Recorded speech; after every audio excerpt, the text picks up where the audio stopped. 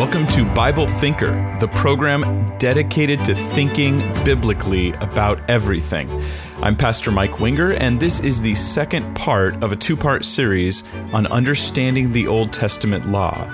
Today, we'll get into the New Testament teaching on how Christians should interpret the Old Testament law and apply it to their lives today. I recommend listening to the first part from last time if you haven't heard it yet. All right, let's get to it. We're talking about the Old Testament law and understanding the Old Testament law. We want to comprehend it. We want to not just gloss it over or say something cute about it and then ignore it for the rest of our lives. We want to actually get it and understand it and know how to apply it into our lives as Christians, as New Testament believers. So that's what we're going to talk about today. Last week we said, hey, the Old Testament law was not merely about morals. These are just some bullet points from last week. Morality predates the law. The law was about more than just morality. It was a governmental law. It involved moral truths, yes, but it also had civil regulations, criminal punishments, and ceremonial laws concerning being clean and unclean and what to do with sin and how to get right with God through sacrifice and things like that. It was also limited. It was not for all people. Unlike Sharia law in Islam, which they're supposed to spread around the whole world in the name of Islam, the Torah, or the Old Testament law, was only for Israel and was not even supposed to be spread into every other nation. It was just for Jews living in Israel and the strangers who lived in Israel who were immigrants. In other words, they became citizens of Israel. It was for them as well. The Old Testament's constantly quoted out of context to attack Christians, and we dealt with that last week as well. And so now we're going to move forward to what we're doing today. And today is this. Now that we've sort of had a Jewish view of the Old Testament law, looking at it last week, now we're going to say, now what is a Christian view of it? What do I, seeing it through the eyes of the New Testament, seeing through the lens of who Jesus is, how do I view the Old Testament law? What impact did Jesus have on the Old Testament law? We'll talk about that. How did the early church handle the Old Testament law? What New Testament teachings help us to know how to apply the Old Testament law to our lives? So how do I take when I read something in Leviticus? What do I do with it? And how can I get the most out of my own reading of the Old Testament law? Because I love the Word of God, and I want to like find the gold nuggets there. I don't just want to walk past them and think nothing's there. So the main goal here is to honor God and obey Him completely. And I'll say this flat out: if God told me, Mike, I want you to obey the Old Testament law in your fullest capacity. So you have to do this, do this, do this. Don't eat this anymore. Don't have these practices anymore. I would do it. I mean, He's God. And this would not be a bad thing. This would just be what He's telling us to do. But the question we have is that what He's telling us to do? So I'm willing to do it. But there's a clear New Testament case that says no. That is, in fact, not what He's telling us to do. So let's get into it. So in John 1:17, it says this: "For the law was given through Moses, but grace and truth came through Jesus Christ." Now the "but" there is added by translators. But if you take that out, the law was given through Moses, grace and truth came through Jesus Christ. You can even see without it, there is a contrast here. We're getting a contrast of what came through Moses and what came through Jesus. Rules came through Moses, grace and truth came through Jesus. That's interesting. And I think that kind of like casts the general theme for how the New Testament is going to look at the law of Moses and then Jesus, that here was the law, and then Jesus shows up and things change. So I want to go through a ton of scriptures today. There's going to be a lot because there are a ton of scriptures that deal with this topic. So let's start with Romans chapter 4. Turn over there for me. One of the main points the New Testament makes about the Old Testament, God bless you, is that the Old Testament law was not something that was ever supposed to save you from your sins and bring you eternal life. So follow me here. Romans is being written, Paul's like preaching the full gospel, including from the Old Testament on. And he says in Romans 4:1, what then shall we say that Abraham our father has found according to the flesh, the works of the flesh, or the works of the law? For if Abraham was justified by works, he has something to boast about, but not before God. For what does the scripture say? And this is quoted from Genesis 15:6. Abraham believed God, and it was accounted to him for righteousness. Paul is making he's actually giving us a New Testament Bible study on an Old Testament passage. In Genesis 15, hundreds of years before the law was ever given, God simply tells Abraham, here's what I'm going to do. It says Abraham believed God, and God accounted it to him for righteousness. So he had righteousness by what?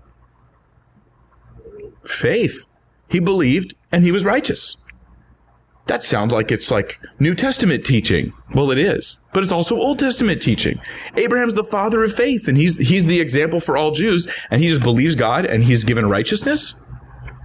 This should, cause the Jews of Jesus' day to spin. This is why Jesus was like, hey, if you listen to Moses, you'd believe in me.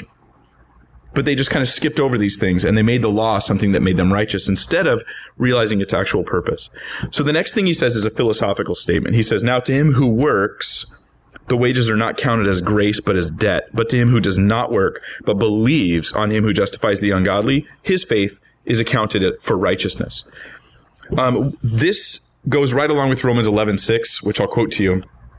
If by grace, then it is no longer of works. Otherwise, grace is no longer grace. If it is of works, it is no longer grace. Otherwise, work is no longer work. This is actually a really important biblical concept. You either get saved by grace or by works, but not by some mixture of the two. That's the point here. So I'll read verse 4 again. Follow with me here. Now to him who works, the wages are not counted as grace, but as debt. You are owed salvation if you work for it. But to him who does not work, but believes on him who justifies the ungodly, his faith is accounted for righteousness. So then, like I said, the sister verse of that's Romans 11:6. And I encourage you to have that ready, because when you encounter, whether it's Catholic theology or Mormon theology or Jehovah's Witness theology, this verse, along with Romans 11:6, it just completely blows it out of the water. You don't get to mix grace and works. It's one or the other. Either you're saved by grace or you're saved by works, but it's not both. So by saying this, he's saying, don't tell me Abraham was justified by faith and works. The Bible says he was justified by his faith. Period. You don't get to add works to that, like hindsight. Oh yeah, faith, and good stuff that he does. Verse 6, just as David also describes the blessedness of the man to whom God imputes righteousness apart from works. So now we're going to talk about David, another biblical icon to the Jew. Abraham was saved by grace, by faith, I should say, given righteousness. And now David is being saved, and the point here is grace, actually. Blessed are those whose lawless deeds are forgiven and whose sins are covered. Blessed is the man to whom the Lord shall not impute sin. This is a quote of Psalm 51, verse 1, and it's the psalm after David committed murder and adultery, and this is really important. The Old Testament law, while it had sacrifices, had no sacrifice for murder and adultery. It didn't have a sacrifice for every type of sin, right? There were certain sins where God's like, pull him right off of my altar and take him out and stone him. He's like, no, there's no redemption for that. He's going down. Now Jesus, we find, has a sacrifice for that kind of sin. And that's what David's appealing to. He's not appealing to the law in Psalm 51. In fact, later in the Psalm, to prove he's not looking to the law, in verse 16 of Psalm 51, he says, for you do not desire sacrifice, or else I would give it. You do not delight in burnt offering. David's like, this is not a sacrifice issue. I just need your grace. I can't go to the temple and offer some special sacrifice, or the tabernacle at his time. I can't do this. The blood of bulls and goats here is not going to save me. It's not going to bring it back. So you could spend all day in Romans 4 studying it, and it's awesome because Paul does not just say, hey, here's the gospel, saved by faith. He goes, here's the Old Testament foundation for the gospel of being saved by faith apart from works. Pretty exciting. He's preaching the gospel from the Old Testament. He's showing the foundation for it. So that Jesus didn't change things. He fulfilled them. There's a difference. So the conclusion here is the Old Testament law never gave eternal life. And you'd be hard-pressed to find a passage that teaches it does. Why? Because the Old Testament law was weakened through sin. Because all have sinned. In fact, this gets to the question of why then is the law given? If the law is not to get me to heaven, then what is the purpose of the law? Well, first, if the law is just to get you to heaven, then why is it only given to Israel? Only Jews go to heaven? No Gentiles go? But wait a minute. Abraham, he didn't even have the law and he was saved. And he was saved by believing. David broke the law and should be condemned, but he was forgiven just by grace. And so we don't have a case for it being that. So now if you would flip to Galatians chapter 3. Galatians chapter 3. We're going to read a big chunk of Galatians here because Galatians is very much about this very issue. The church in Galatia was being invaded by these, they called them Judaizers. And what these guys did was they were Jews, which is not bad, by the way. I'm not coming against Jews here. I love Jews. They're great, just like I love Irish people or whatever. But the point here is, these particular Jews came from Jerusalem, went to Galatia, pretended they had authority from the Jerusalem apostles, and said to the Jews in Galatia, you have to be circumcised and keep the law in order to be saved. So here we have a really good case for, this is very much about, this letter, Galatians, is very much about this issue we're dealing with today. How do I understand and then apply the Old Testament law? Galatians 3:19, it says, what purpose then does the law serve? Why was it given? It was added because of transgressions till, notice there's a limit of how long the law is supposed to be around, till the seed should come to whom the promise was made. Now the seed is of course talking about Jesus. We have this prophecy in Genesis chapter 3 where God says, Eve, your seed will crush the serpent's head. This is talking about Jesus. Then we have later, Abraham, your seed, in you, all the nations of the earth will be blessed. And then David about his descendants. And so this promise of the seed is not about the law. This comes before the law. And so then the law was given temporarily until the seed, Jesus, shows up. Till the seed should come to whom the promise was made, and it was appointed through angels by the hand of a mediator. Now, a mediator does not mediate for one only, but God is one. Is the law then against the promises of God? Certainly not. For if there had been a law given which could have given life, truly righteousness would have been by the law. You hear that? If it was possible to be saved by your works, then the law would be the way to do it. Well, why is it impossible to be saved by my works?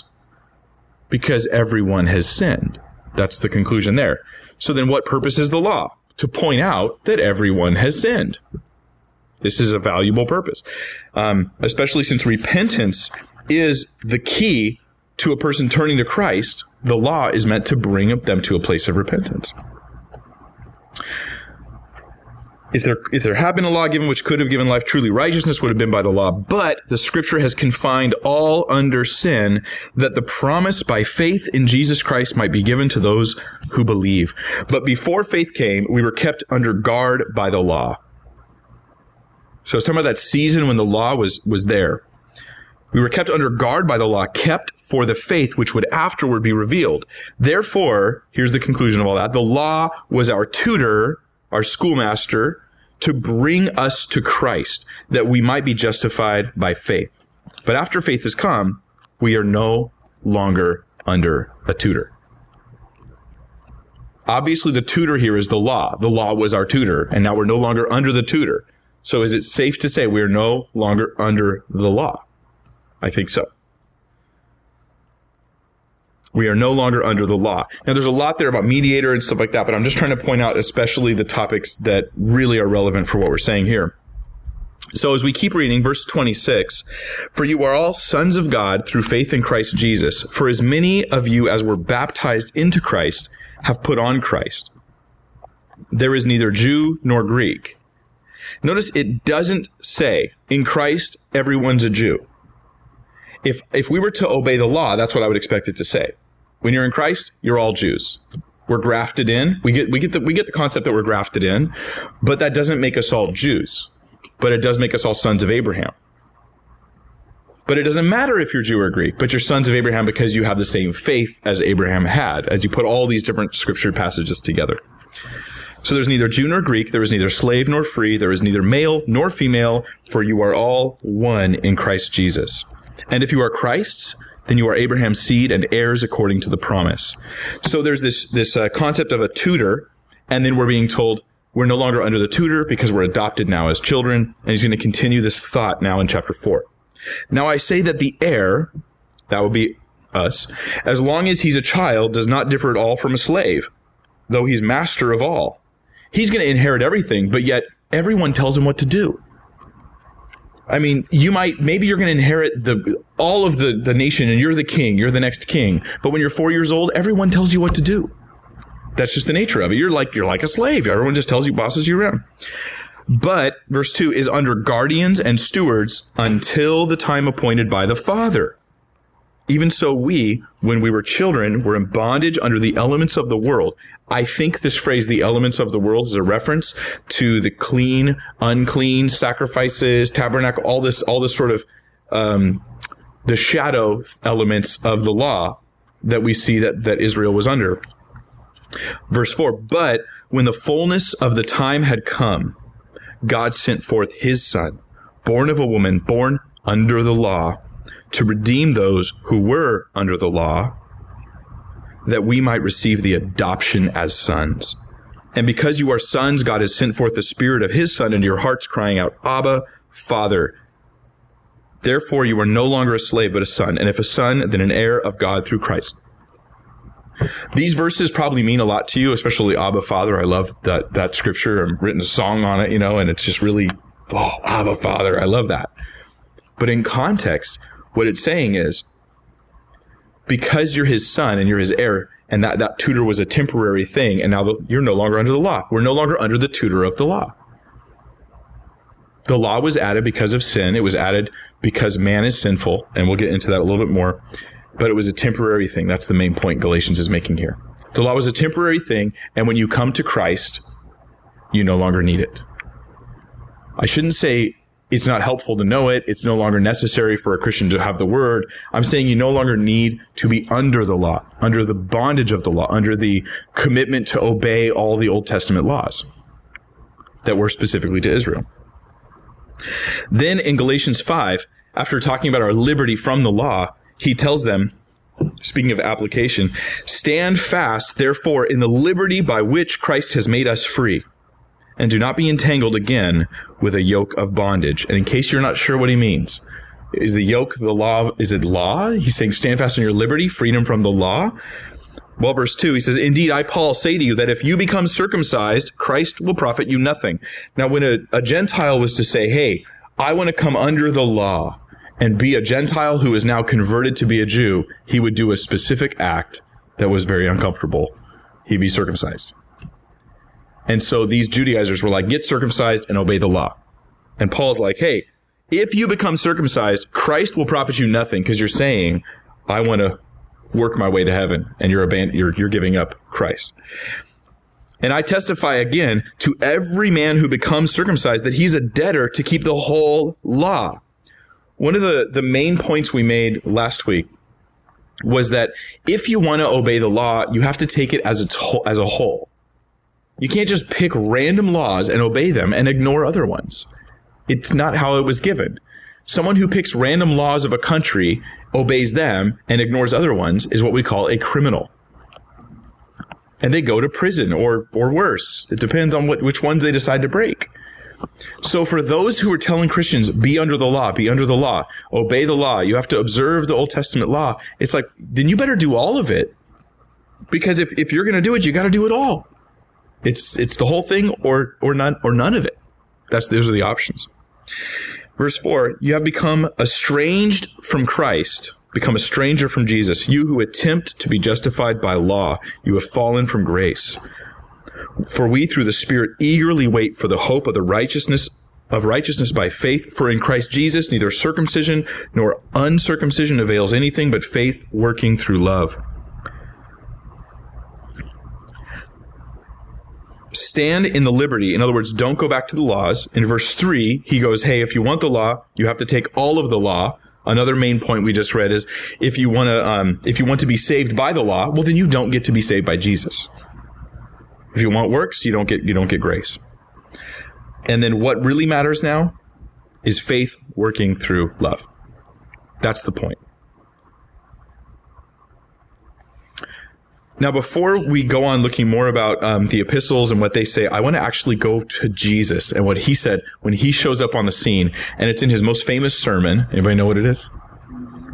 The Sermon on the Mount, Matthew chapter 5. So please turn there, Matthew 5, and we're going to look at Jesus' description of his interaction or his interplay with the law.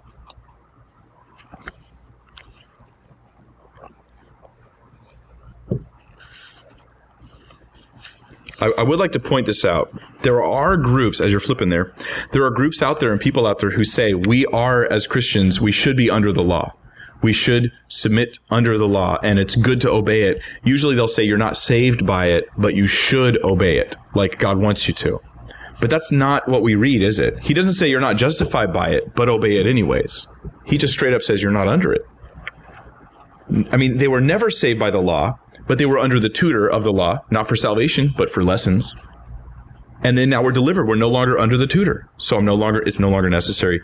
And what I've noticed is I've tried to do research and look at what do the people say who say as Christians, I should be under the law, is they talk about random verses in the New and Old Testament, but they ignore these clear, thorough teaching passages about the law. They just ignore them completely.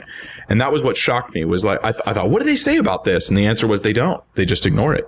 They don't address it. They just quote James, and then they quote this out of context, and then they go, oh, that means Torah. But you're like, but there's clear teaching. So keep your eyes out for that. If you interact with somebody, take them to Galatians chapter 3 and just read it with them. Just start reading through it,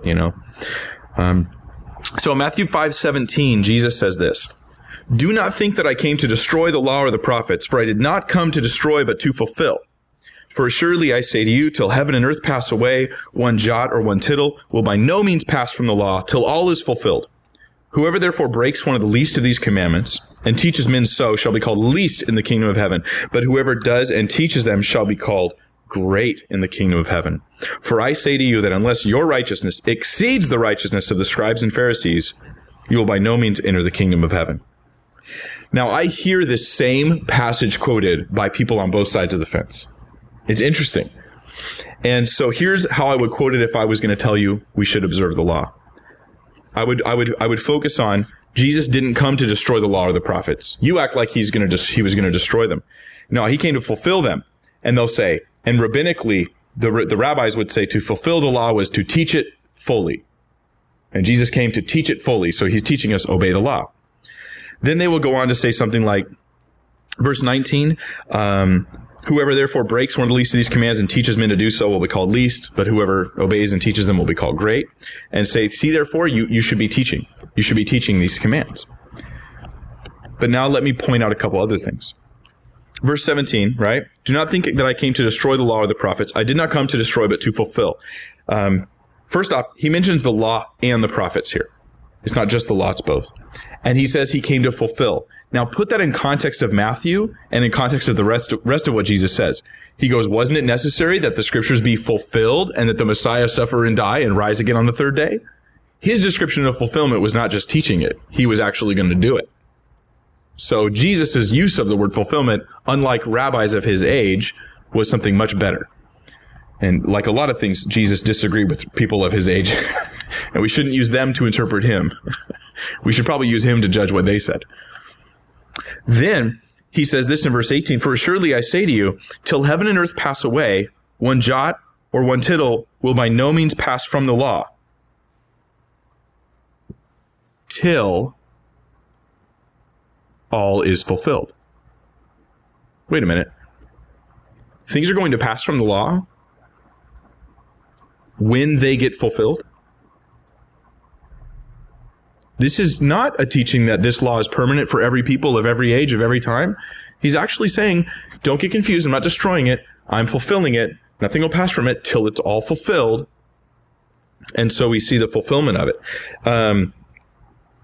So here's the point. He didn't come to destroy it. He came to fulfill it. So we should not think that something's wrong with the law. In fact, it's fulfilled in Jesus. Jesus accomplishes what the Old Testament law was all about.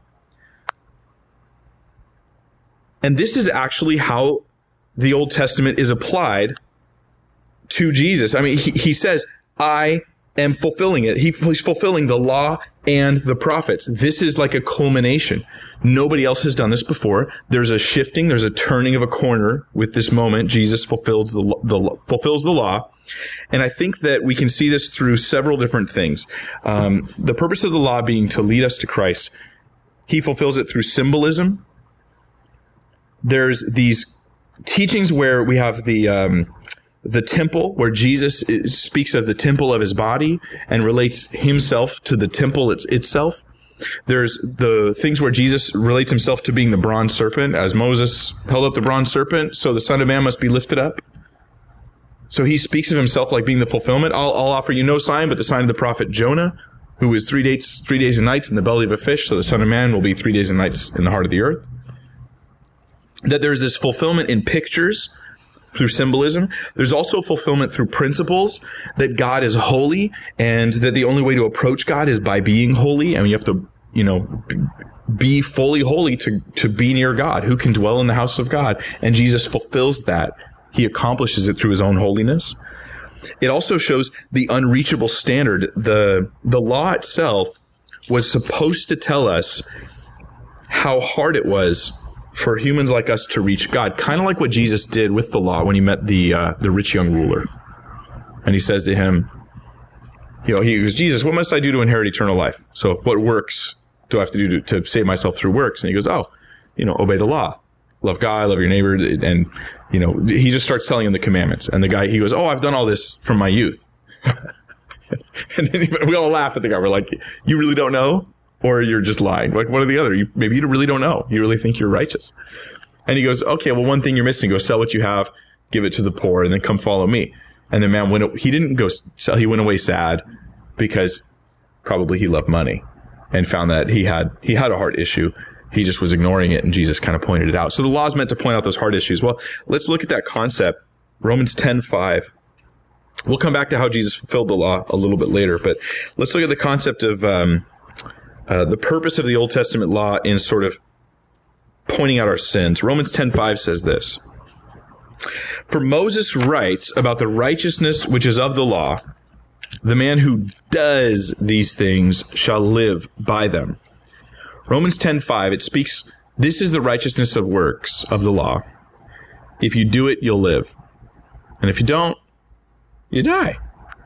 It's not like you can just keep failing and go, I'm going to try harder next time, Lord. That's not how the law works. The law's purpose, in a sense, was to condemn us. And we get that, again, in Romans. Flip back to Romans chapter 3, verse 19. 3:19 of Romans. Now we know that whatever the law says, it says to those who are under the law, that every mouth may be stopped and all the world may become guilty before God. That the law is trying to say, hey, you're all guilty. Therefore, by the deeds of the law, no flesh will be justified in his sight. For by the law is the knowledge of sin. That's what the law was intended to do, is to bring about the awareness of sin. That's why Jesus uses it in the rich young ruler.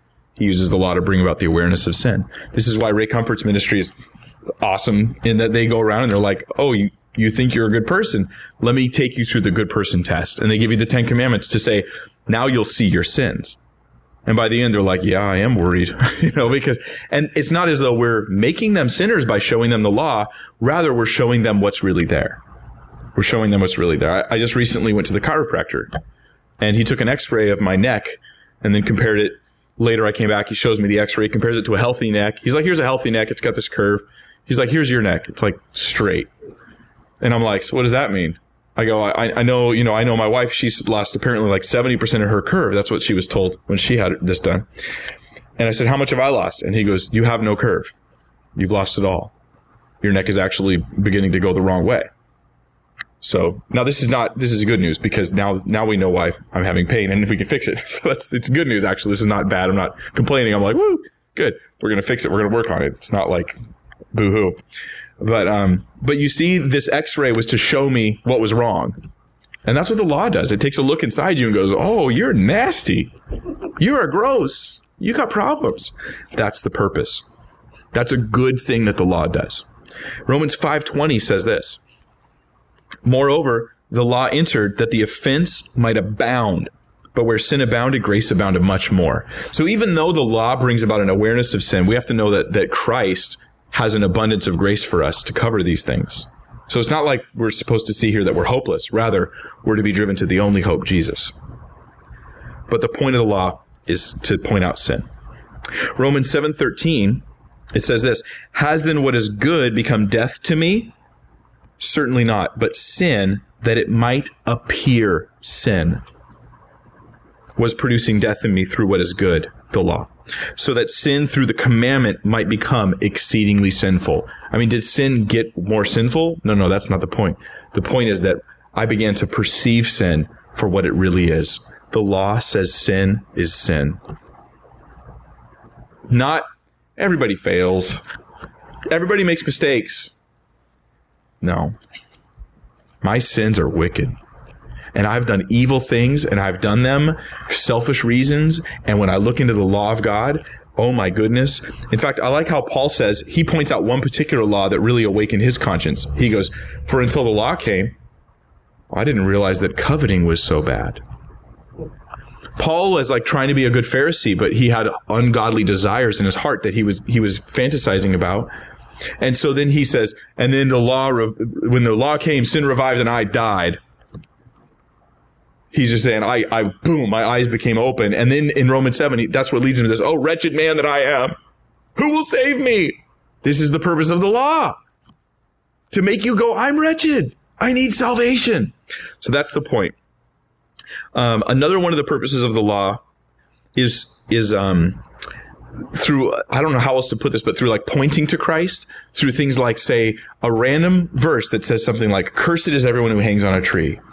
And then in the New Testament teaching, it grabs this verse and goes, see, Christ became a curse for us. The curse fell on him. And God sort of prepared us for it with that random Old Testament law. Cursed is everyone who hangs up on a tree. Also, the law points to Christ and helps us through training. The Jew knew that there was a specific way in which sins might be forgiven. Something's got to die. Blood. Sacrifice blood. Sacrifice blood. Sacrifice blood. This was ingrained in their culture so that they might look upon Christ and when the time came go like, oh, I very much think of this as the original Karate Kid style. Way before Mr. Miyagi was teaching him wax on, wax off, God was teaching the Jewish people Day of Atonement. He was teaching the Jewish people Passover lamb, so that when Jesus shows up on the scene, just like when all of a sudden Daniel's son's like, oh, I know karate, and he's all excited about it. Yeah, Daniel's son. What? That's what they called him. But that's what Mr. Miyagi called him. He's the original Karate Kid back when you were not alive. So, no, you weren't. You're like 7. So don't make stuff up. So I'm just kidding. That's my job, apparently. No. So God, prepared them just like Daniel was prepared by Mr. Miyagi with these rituals that he would do that then became like, oh, now I know martial arts. And in the same way, like Jesus shows up on the scene, John the Baptist looks at him and he says to the Jewish mind, who every year of their life celebrates Passover. Every time there's sin, there's sacrifice. He looks at Jesus and says, behold, the Lamb of God who takes away the sin of the world. And it's like, oh, wax on is the Lamb of God. It's Jesus. And it just clicks. That's the point of the Old Testament law, is to not only show us our need for Christ, but also to sort of train us to receive the truth of Christ. Because if Jesus just showed up on the scene, hey, here's the Messiah. What Messiah were you talking about? He'd just be another imposter. At least he'd be received that way. But because the law prepared the way for Christ, it legitimized everything he did. Why does it need to be there? Why does it have to be there way before Jesus shows up? To show that this was not contrived by man. This was a divine thing. So, really neat. So if I'm no longer under the law, then what am I under as a Christian? This is a really good question. And the Bible answers this. And I think that as Christians, many of us don't even realize this, but you'll start to go, hey, I knew that. You're going to get waxed on and off in a second here. I know. Now, the Old Testament, in fact, anybody know what another word is for testament? What a synonym is for that word? A covenant. We call our Old Testament the Old Covenant, the Old Testament. Then we have our New Testament, our New Covenant. Now, the Old Testament, the Old Covenant, was specifically referring to the Mosaic covenant, where Israel was under these laws and they were the people of God and had all these wonderful laws, good laws. Then the new covenant is where we are under Christ, or actually it's interesting how they're described as being under the law and we're described as being in Christ. It's just the very nature of the yoke of bondage of the law. And then he doesn't go, hey, I will yoke you with my, he's like, come take my yoke. You'll be yoked with me. It'll be like it's a relationship thing. It's a different thing. So a covenant's a contract between two parties. It's different than what God said to Adam and Eve. This was a covenant for all men. He's like, hey, be fruitful, or promised all men, be fruitful and multiply and fill the earth and subdue it. That goes to everybody. What God said to Noah after the flood goes to everybody. He says, I'll never destroy the earth again. Here's my rainbow. This is what it means. I'll never flood the earth like that again. That's what it means. That's what it means. The rainbow. And then he tells them things like, if a man strikes a man, then by man his blood will be shed. So he's legitimizing capital punishment, and he institutes the government. There's actually some cool things that happen there that affect all of us. But then when he talks to Abraham, he makes a promise about the seed. And then 400 years later, we get the Mosaic covenant, not between God and man, between God and Israel. Right? But the Old Testament, even in their covenant, their deal with God, this obedience for blessings covenant of the law, God promises them about a new covenant. That there's coming a day where there'll be a whole new deal. And we can read about it in Jeremiah 31. So if you'd like to turn there, Jeremiah 31. Jeremiah 31:31. And he says, behold, the days are coming, says the Lord, when I will make a new covenant with the house of Israel and with the house of Judah. Not according to the covenant that I made with their fathers in the day that I took them by the hand to lead them out of the land of Egypt, my covenant which they broke, though I was a husband to them, says the Lord. So there'll be a new covenant, and he specifically says it's not the same as the old covenant. This is different than the Mosaic law. Verse 33, but this is the covenant that I will make with the house of Israel after those days, says the Lord. I will put my law in their minds and write it on their hearts. And I will be their God, and they shall be my people. No more shall every man teach his neighbor and every man his brother, saying, know the Lord, for they shall all know me. This covenant is about deep, personal, intimate relationship with God, where your internals are changed so that what pleases God is coming from within you instead of from without, from the law. From the least of them to the greatest, says the Lord, for I will forgive their iniquity and their sin I will remember no more. This new covenant is described in Jeremiah 31 and again talked about by Jesus in the Gospels, where he talks about the new covenant, and then that's repeated. What Jesus' words in the three of the Gospels are repeated in 1 Corinthians 11. So flip to 1 Corinthians 11. We have a Old Testament foundation for this idea of the new covenant. Now let's look at the New Testament fulfillment of it. 1 Corinthians 11, verse 23. For I received from the Lord that which I also delivered to you, that the Lord Jesus, on the same night in which he was betrayed, took bread, and when he had given thanks, he broke it and said, take, eat, this is my body, which is broken for you. Do this in remembrance of me. In the same manner, he also took the cup after supper, saying, this cup is the new covenant in my blood. This do as often as you drink it in remembrance of me. For as often as you eat this bread and drink this cup, you proclaim the Lord's death till he comes. This new covenant was established by Jesus. He's like, hey, you have the Mosaic covenant. I've got a new covenant for you. I'm under the new covenant. I'm not under the law. I'm in Christ.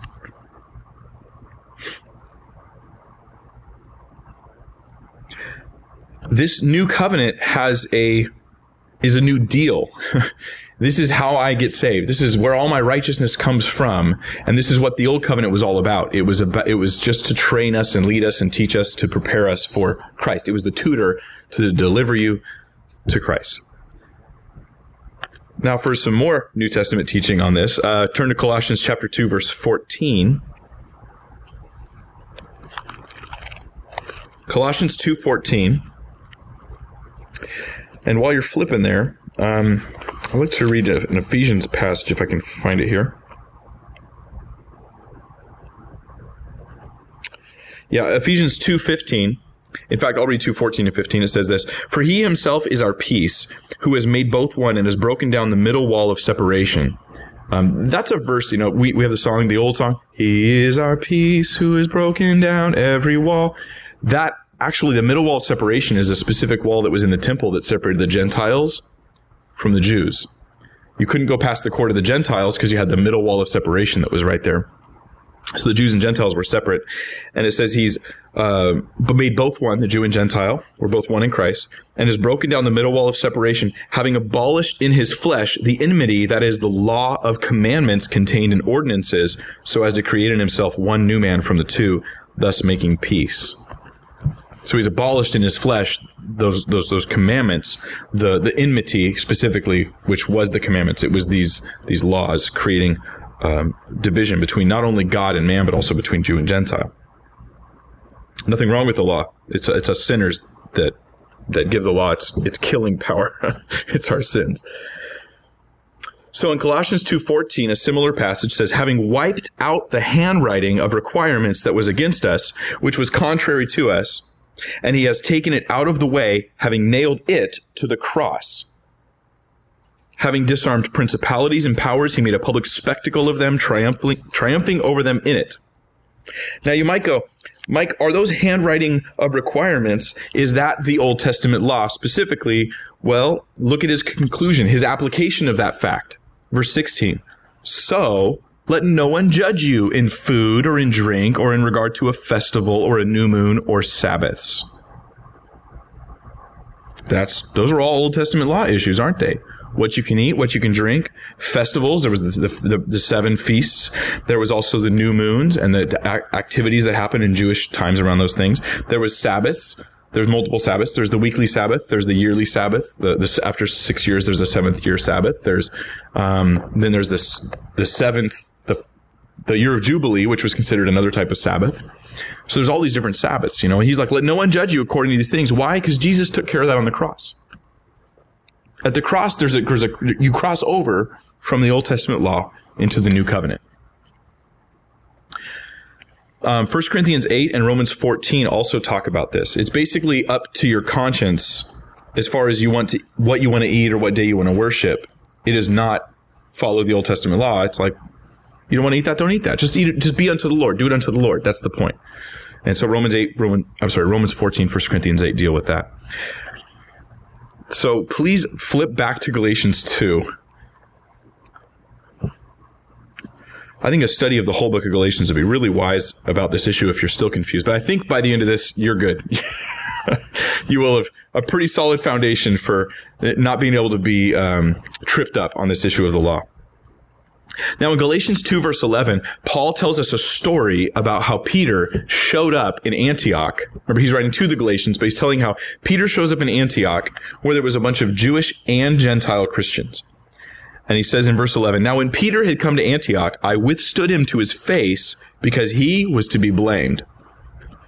He openly rebuked Peter. "For before certain men came from James, he would eat with the Gentiles.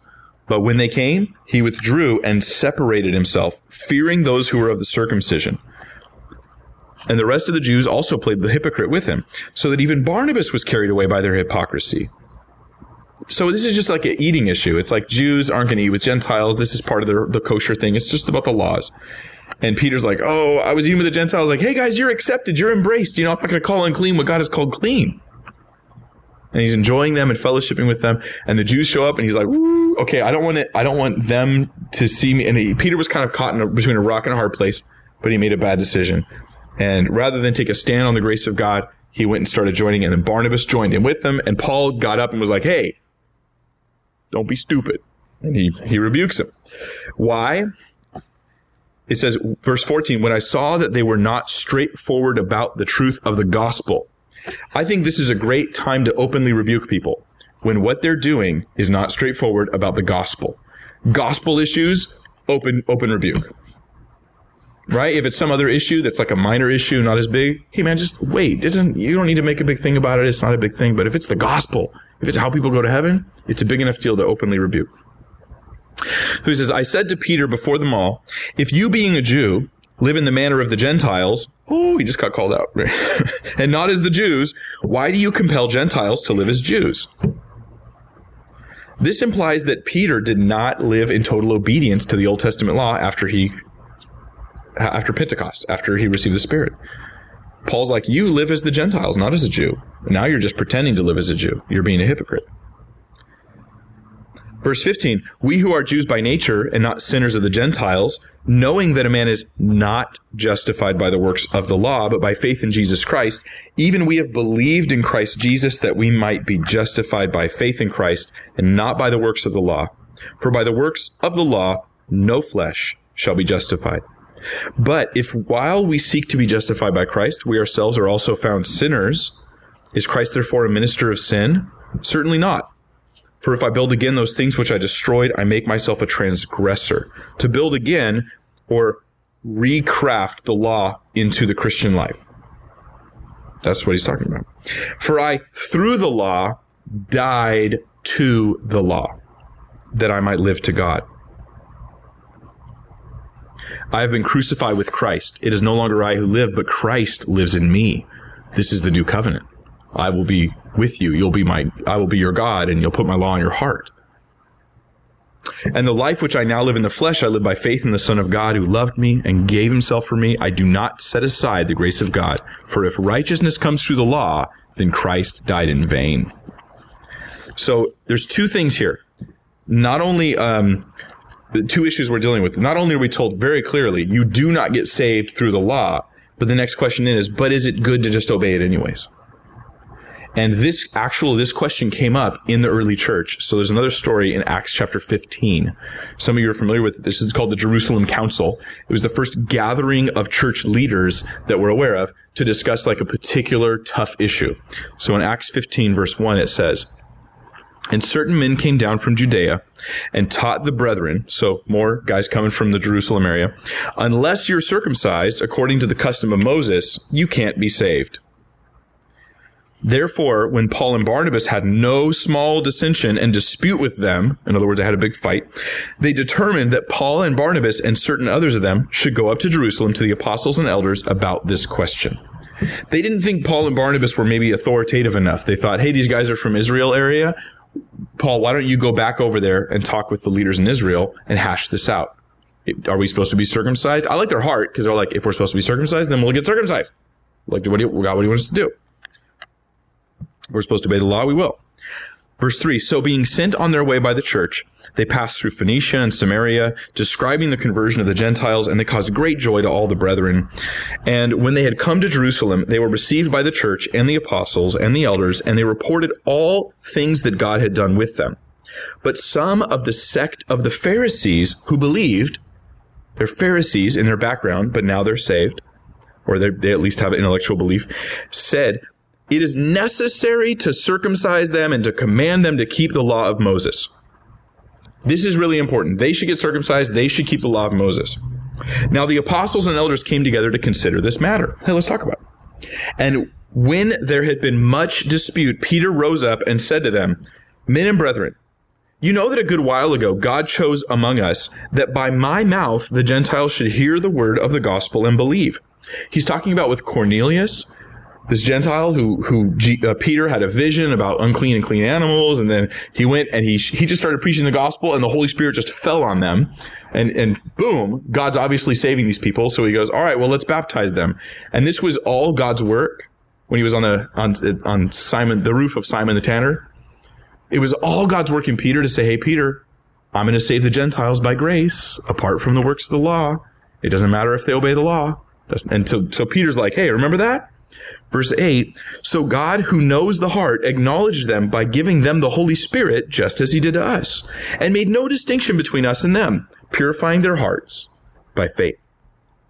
Now, therefore, why do you test God by putting a yoke on the neck of the disciples, which neither our fathers nor we were able to bear? Peter got the message of the law, didn't he? I can't do it, Lord. I'm not that good. I can't handle the holiness of it. I'm not going to walk in this perfection. And he says, you're putting this yoke on them, and it is wrong. Verse 11, but we believe that through the grace of the Lord Jesus Christ, we shall be saved in the same manner as they. Then all the multitude kept silent and listened to Barnabas and Paul, declaring how many miracles and wonders God had worked through them among the Gentiles. And after they had become silent, James answered, saying, it's interesting here, James seems to be the leader in the church in Jerusalem, not Peter. Now, I don't care if the leader was Peter. I don't care who it was personally, but it just seems to be James, which kind of goes against the whole idea that Peter was the first pope. In fact, the Bible doesn't have any popes at all, let alone Peter. But James gets up and he has the conclusion. Men and brethren, listen to me. Verse 14, Simon has declared, that's Peter, how God at the first visited the Gentiles to take out of them a people for his name. And with this, the words of the prophets agree, just as it is written. So he quotes Old Testament to confirm it. After this, I will return and will rebuild the tabernacle of David, which has fallen down. I'll rebuild its ruins and I will set it up, so that the rest of mankind may seek the Lord, even all the Gentiles, who are called by my name, says the Lord, who does all these things. It was always planned for the Gentiles to get saved.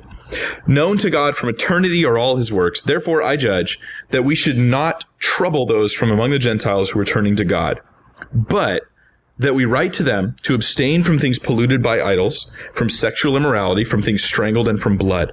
For Moses has had throughout many generations those who preach him in every city, being read in the synagogues every Sabbath.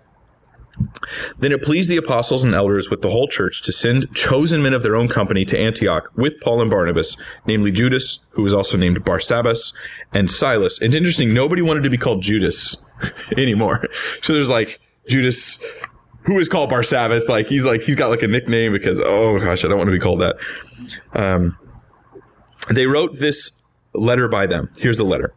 The apostles, the elders, and the brethren, to the brethren who are of the Gentiles in Antioch, Syria, and Cilicia, greetings.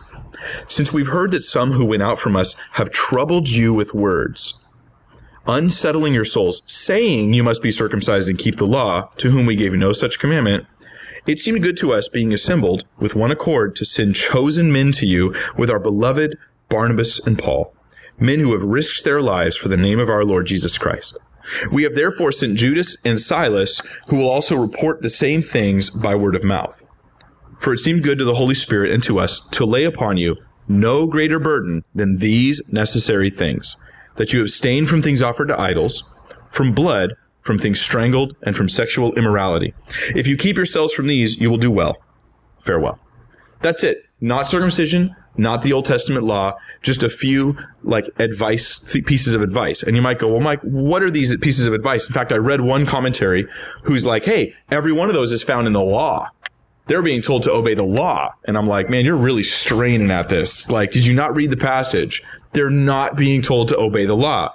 This is clear. Actually, all of these specific issues come from before the law. What is asked? Okay, keep away from things strangled and from blood. In Genesis 10, God says to humanity, don't eat blood. Don't eat blood. Don't eat the life is in the blood, and I don't want you to eat that. That's not for you. Maybe because this is relation to Christ, or for probably several good reasons. The point is, this is a pre-Mosaic thing that God has simply revealed about his will for mankind, not just for the law.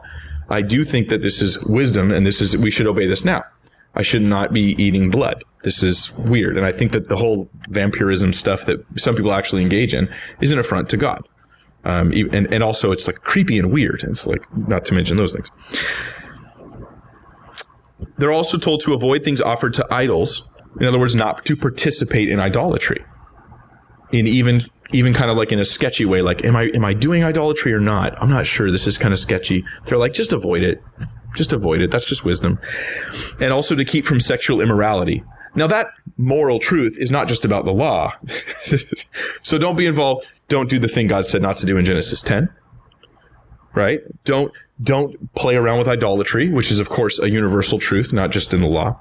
And of course stay away from sexual immorality because God knows how we are. I mean, when Christians fall, it's probably more often than anything else because they got in some relationship they shouldn't have got in. And so then they give the reason why. They say, if you keep yourselves from these, you will do well. Not you will be saved. this is not an issue of being saved. They're also answering the question, what should a Christian do? Not just what must a Christian do. They're like, here's good advice. Keep away from these things. This is not just based on the law. This is like a universal truth.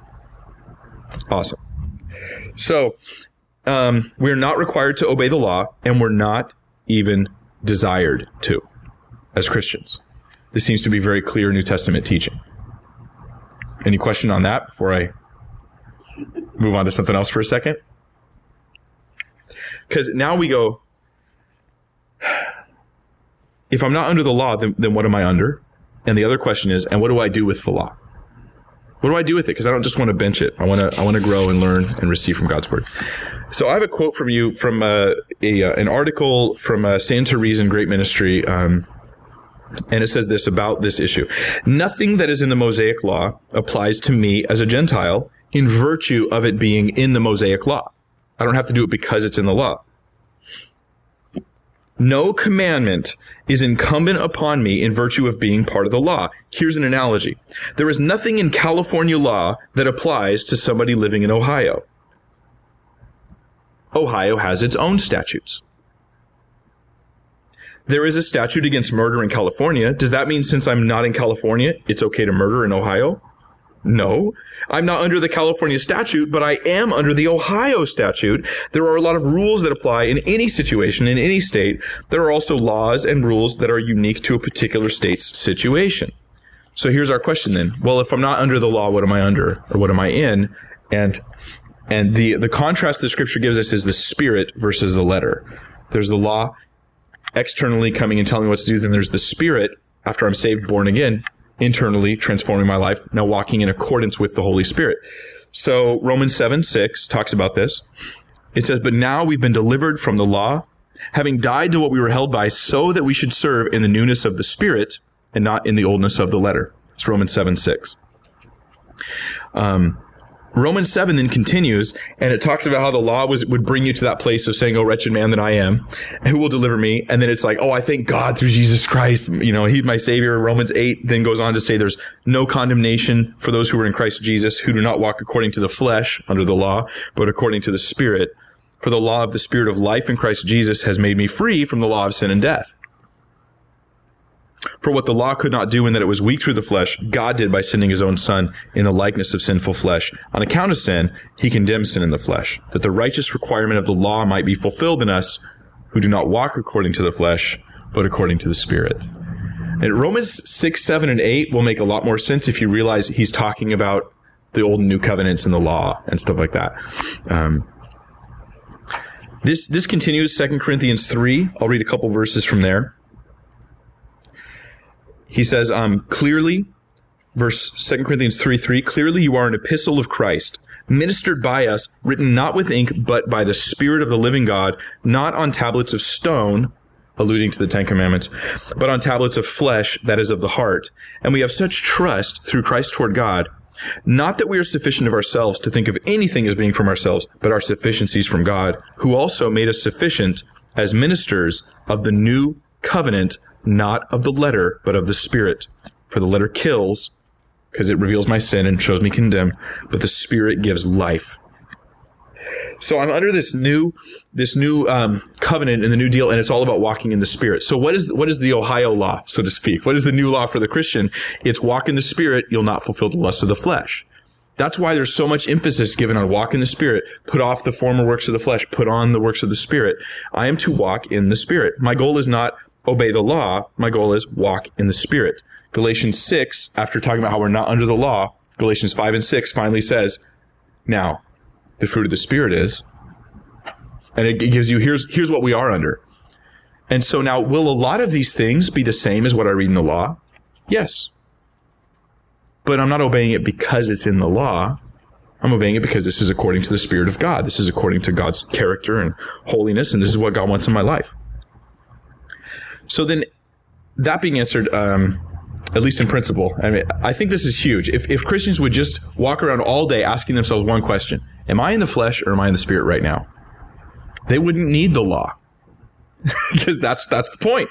He puts his law inside of us. I'll tell you what I want. It'll be right inside you. You walk in the Spirit. So how do I interpret and apply the Old Testament law? because I want to read it and get as much out of it as possible. 2 Timothy 3, it says in verse 16 and 17 that all scripture is given by inspiration of God. That be the Old Testament law included, and is profitable for doctrine, for reproof, for correction, for instruction in righteousness. I can learn instructions from it, right? That the man of God may be complete, thoroughly equipped for every good work. So I don't just throw out like Leviticus and Ezekiel or Exodus. I don't just chuck Numbers and Deuteronomy. I look at them. And how do I look at them in light of Christ? That's how I look at them, in light of Christ. I look at them through the lens of who Jesus is. So, for instance, Jesus said, as Moses lifted up the serpent in the wilderness, so the Son of Man must be lifted up, that whoever believes in him should not perish but have eternal life. For God so loved the world, and he goes on, you know the rest of that verse. Jesus also said, so that the Jews answered and said, what sign do you show us since you do these things? Jesus answered and said to them, destroy this temple, and in 3 days I will raise it up. Then the Jews said, it's taken 46 years to build this temple, and you're going to raise it up in 3 days? But he was speaking of the temple of his body.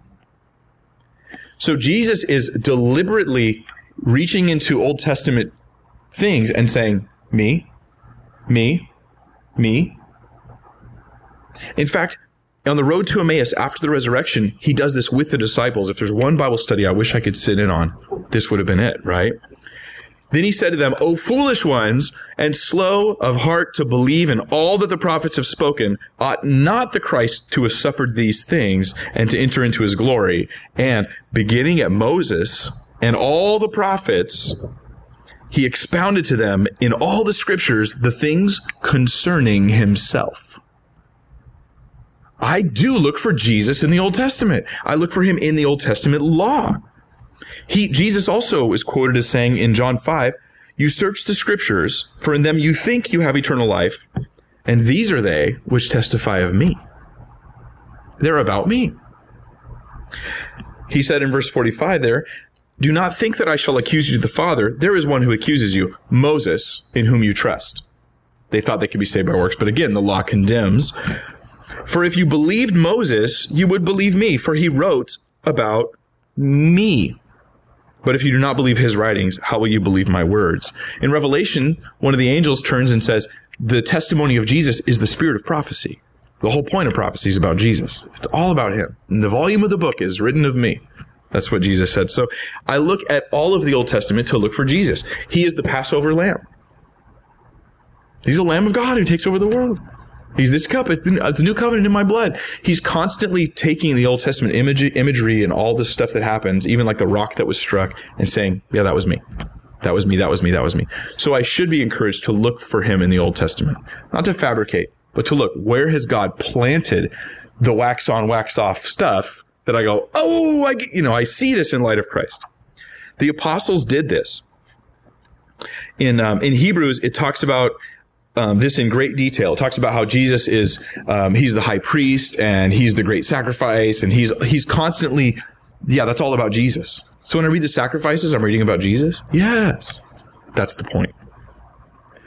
He's our great high priest. He is the priest according to Melchizedek, according to Hebrews 7. Melchizedek, what do you mean? King of righteousness, king of peace. Even the name of the guy speaks of Christ.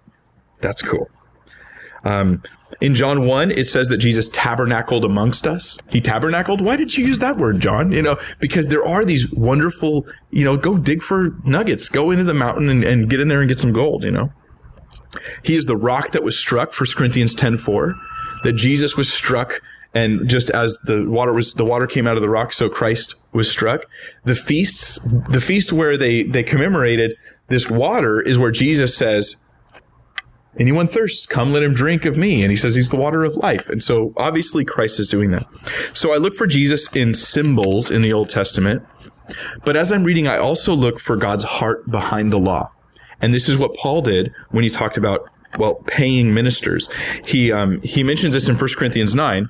He says, it is written in the law of Moses, you shall not muzzle an ox while it treads out the grain. Is it oxen God is concerned about?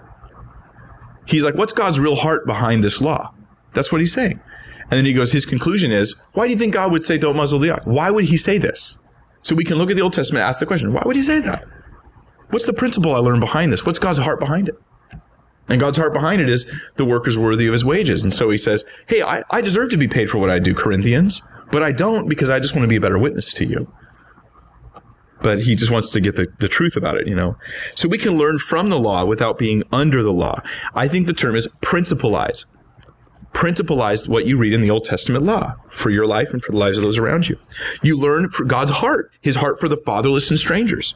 There are not only God's rules about the fatherless and stranger, but then in the Old Testament, he just straight up says, I love the fatherless. I love the stranger. That's not just Old Testament law. That's just true about God. And so it's still true about God today. We learn about his heart for the widow, for the poor. God's like, hey, you mess with the poor, I will kill you because I love the poor. And now, does that mean that under this current, if I mess with the poor, God will slay me like that? Well, that was part of the Mosaic law. If then consequences, but it's still the truth about God's heart for the poor is still true because that's his heart. Helping others when you can. Deuteronomy 22:1. You could just read this. You shall not see your brother's ox or his sheep going astray and hide yourself from them. You shall certainly bring them back to your brother. So I could read that and be like, I'm not under the law. And I don't know any people who own oxen or oxes or oxoy or whatever they're called. Or I could look at it and say, what's God's heart behind this? God wanted them to help their neighbors out. That sounds like something he want me to do today too. Not because it's the command of the law, but because it's the heart of God revealed through the law. So you see, we look for God's heart. We look for principles. We also look for moral truths. I know we're not under the law. And someone says like, okay, the Bible says homosexuality is wrong, but it also says you can't eat pork. So because you can't eat pork, therefore homosexuality is okay. Now, it also says do not murder. So since I can't eat pork, can I also murder? There are obviously moral truths that should be in everybody's minds that are revealed in the law, and it's not hard to tell where they are. It's not that difficult to tell where they are. The moral law did not begin with the Old Testament, and so it did not end with the Old Testament law. It's just morality. It's just true. We can learn from those morals. And here's an example of it. Galatians 5:13 and 14. Listen to how he handles the Old Testament law. After telling them they're not under the law, he then learns something from the law for them. So he says, for you, brethren, have been called to liberty. Only do not use liberty as an opportunity for the flesh, but through love, serve one another. For all the laws fulfilled in one word, even this, you shall love your neighbor as yourself. Meaning, this is a big theme in God's law. This is a big thing in God's heart. This is a big moral truth or principle for us to apply today as well, to love others. How about this? Deuteronomy 12:31. Tell me what you get out of this. You shall not worship the Lord your God in that way. For every abomination to the Lord which he hates, they have done to their gods, for they even burn their sons and daughters in the fire to their gods. Now I hear this saying, Jews do not use human sacrifice the way these pagan religions do. But I also get a permanent principle from it because God tells us how he feels about what these Gentiles did. I hate what they did. So there's an overarching moral truth that's there as well. So you see how we just read it like this. To aid this, you can actually look at how the New Testament speaks about the Ten Commandments. They're all reiterated in some way or another. Every one of the Ten Commandments, usually they get I think, more strict because you're looking at the heart behind the Ten Commandment. They appear to be more strict anyways. So for instance, we're told, the second commandment, do not make idols and worship them. And then in the New Testament, Colossians 3:5, it says covetousness is idolatry. And you're like, oh, and it's like, whoa, this is even heavier and even deeper. And so we're getting the heart behind it because what? The law is the letter, and now we're going to be having it written on our hearts. And this is going to be in the Spirit. All 10 of the commandments are restated in the New Testament in one way, shape, or form. It's all there. But the Sabbath is specifically stated as something we do not have to obey. It doesn't say don't obey it or do obey it. It actually says it's up to you. Romans 14. I just love that. God's like, yeah, you make your choice. But do you want me to do it or not? He's like, just think about it. Here's a place where God's honestly like, search your heart and do what you want about this issue. And that's cool. And just do it unto the Lord. Pretty cool. Romans 14. And Colossians 2:16 on that. But honoring parents, do not murder. We're told don't even hate. Jesus expounds this, the heart behind it. And so we look for the heart behind the law. So this makes our study of the Old Testament very rich and very full and very neat and very fun, because you're learning, you're growing. You're like, oh, look at that. Now I'm going to read something to you. I want you to try and apply it. So you guys take the principles we taught and take this.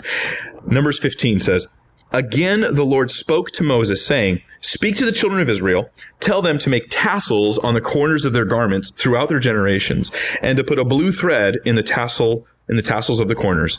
And you shall have the tassel, that you may look upon it and remember all the commandments of the Lord and do them, that you may not follow the harlotry to which your own heart and your own eyes are inclined. And that you may remember to do all my commandments and be holy for your God. I am the Lord your God who brought you out of the land of Egypt to be your God. I am the Lord your God.'" How do I principalize this, or what do I get? In fact, let's ask first, what's the direct application to the Jew? Put tassels on your clothes to remind you of the law of God. What's any principles that we learn from this? We can be forgetful. Reminders are good. I have a coffee cup that says pastor, and it has a definition of a pastor as like one who shepherds and serves and leads. And I will use this cup, and every time I use it, I read that, and I'm like, Lord, help me fulfill the calling you placed in my life. I want to be this. I want to be humble. I want to serve. It's a really good reminder for me.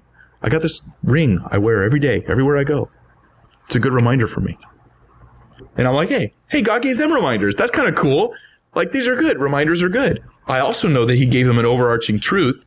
He said, so you won't go the way of your evil hearts to which you're always inclined. And I'm like, yeah, that's true. So maybe even that's the reason for it, So we really can learn from something that would seem to be kind of that doesn't really apply. Not directly, but what principles are there that we can grow from. So we don't find our rules for society and social laws. We were never intended to outside of Israel. The early church didn't do this. They didn't preach it. In fact, an example is 1 Corinthians 5. Paul's like, hey, there's a guy in your church who's sleeping with his father's wife. Now, the Old Testament consequence would be to stone the guy. But Paul says, here's the judgment. Disfellowship him. Disfellowship him. And then later when he repents, he can enter back into the church. But because he's continuing in sin, just disfellowship him. You see how he's directly counseling them to not do what the Old Testament says to the Jews for their laws, but rather do this as the church. There is a difference. There is a difference. It's really consistent. And once you start to see it, you just see it everywhere. So, another scripture, Numbers 18:21 says, "Behold, I have given the children of Levi all the tithes in Israel as an inheritance in return for the work which they perform, the work of the tabernacle of meeting." Now here's the direct application. All the tithes go to the children of Levi. That's the direct application. Now, if we're going to really be under the law, the church tithes, we've got to send them to Israel and be postmarked to the tribe of Levi. This is just, it's unfathomable. You can't do this. You got to be under all of it or none of it. And it's just, you can't do it. But the principle is, I think those who do ministry have a precedence here that they should, if their labors, massive amounts of labors are in ministry, that it's a precedence to take care of their physical needs. And that's also consistent with other teachings in the New Testament. So we go, yeah, that's a biblical principle. So what seems like, how does this apply to us? It's just right there. Really cool, actually. Well, hey, let's pray. I really hope this has helped you guys, because it's it's a massive topic. It really is. And there's so many scriptures that touch it that now with this information, I think as you read your New Testament, it'll just jump out to you. You'll be like, I didn't even realize that was about that. Because you've read these passages and you know there's no condemnation for those who are in Christ, but you didn't realize this is in context of the law condemning and bringing me to Christ, where I'm free from that, and now I'm walking in the newness of the Spirit rather than the oldness of the letter, all this awesome stuff. But at the same time, I hope that this gets you more excited about the Old Testament, to go and read it and get in there, because it is written for our admonition. Even though the direct application was to Israel, there is current application to me as well, as in principles and in pictures and all this other stuff. So let's pray. Father, thank you for this group who has endured a very long and brain-bending message, Lord. But we pray for the fruit in our lives, that we would be those who rightly communicate your word to others answer the questions and difficulties that come up. And Lord, that we would simply know accurately what the Bible says so that we could be blessed and we can also communicate it to others. And Father, we just thank you for Jesus. He has delivered us from the curse of the law that was really about the sin that's in us. Jesus, you saved us from ourselves. Now we want to walk in the newness of the Spirit, and that's kind of what it comes down to. Keep us mindful to walk in the Spirit and not fulfill the lusts of the flesh, that this week, that even this day, we would have constantly in our mind, am I in the Spirit or am I in the flesh? How am I walking now? In Jesus' name, amen. Thank you for thinking biblically with me. I'm Pastor Mike Winger, and I hope that this teaching has inspired you to love and learn from the law of Moses. Next time, we are tackling a heavy and controversial issue. Homosexuality has become a really important topic in our world and in the church today. The level of anger, confusion, and misinformation surrounding the issue of homosexuality is at an all-time high.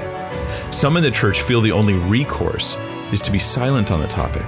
Others feel they need to embrace the gay lifestyle, even ordaining actively homosexual ministers and reinterpreting the Bible to fit this view.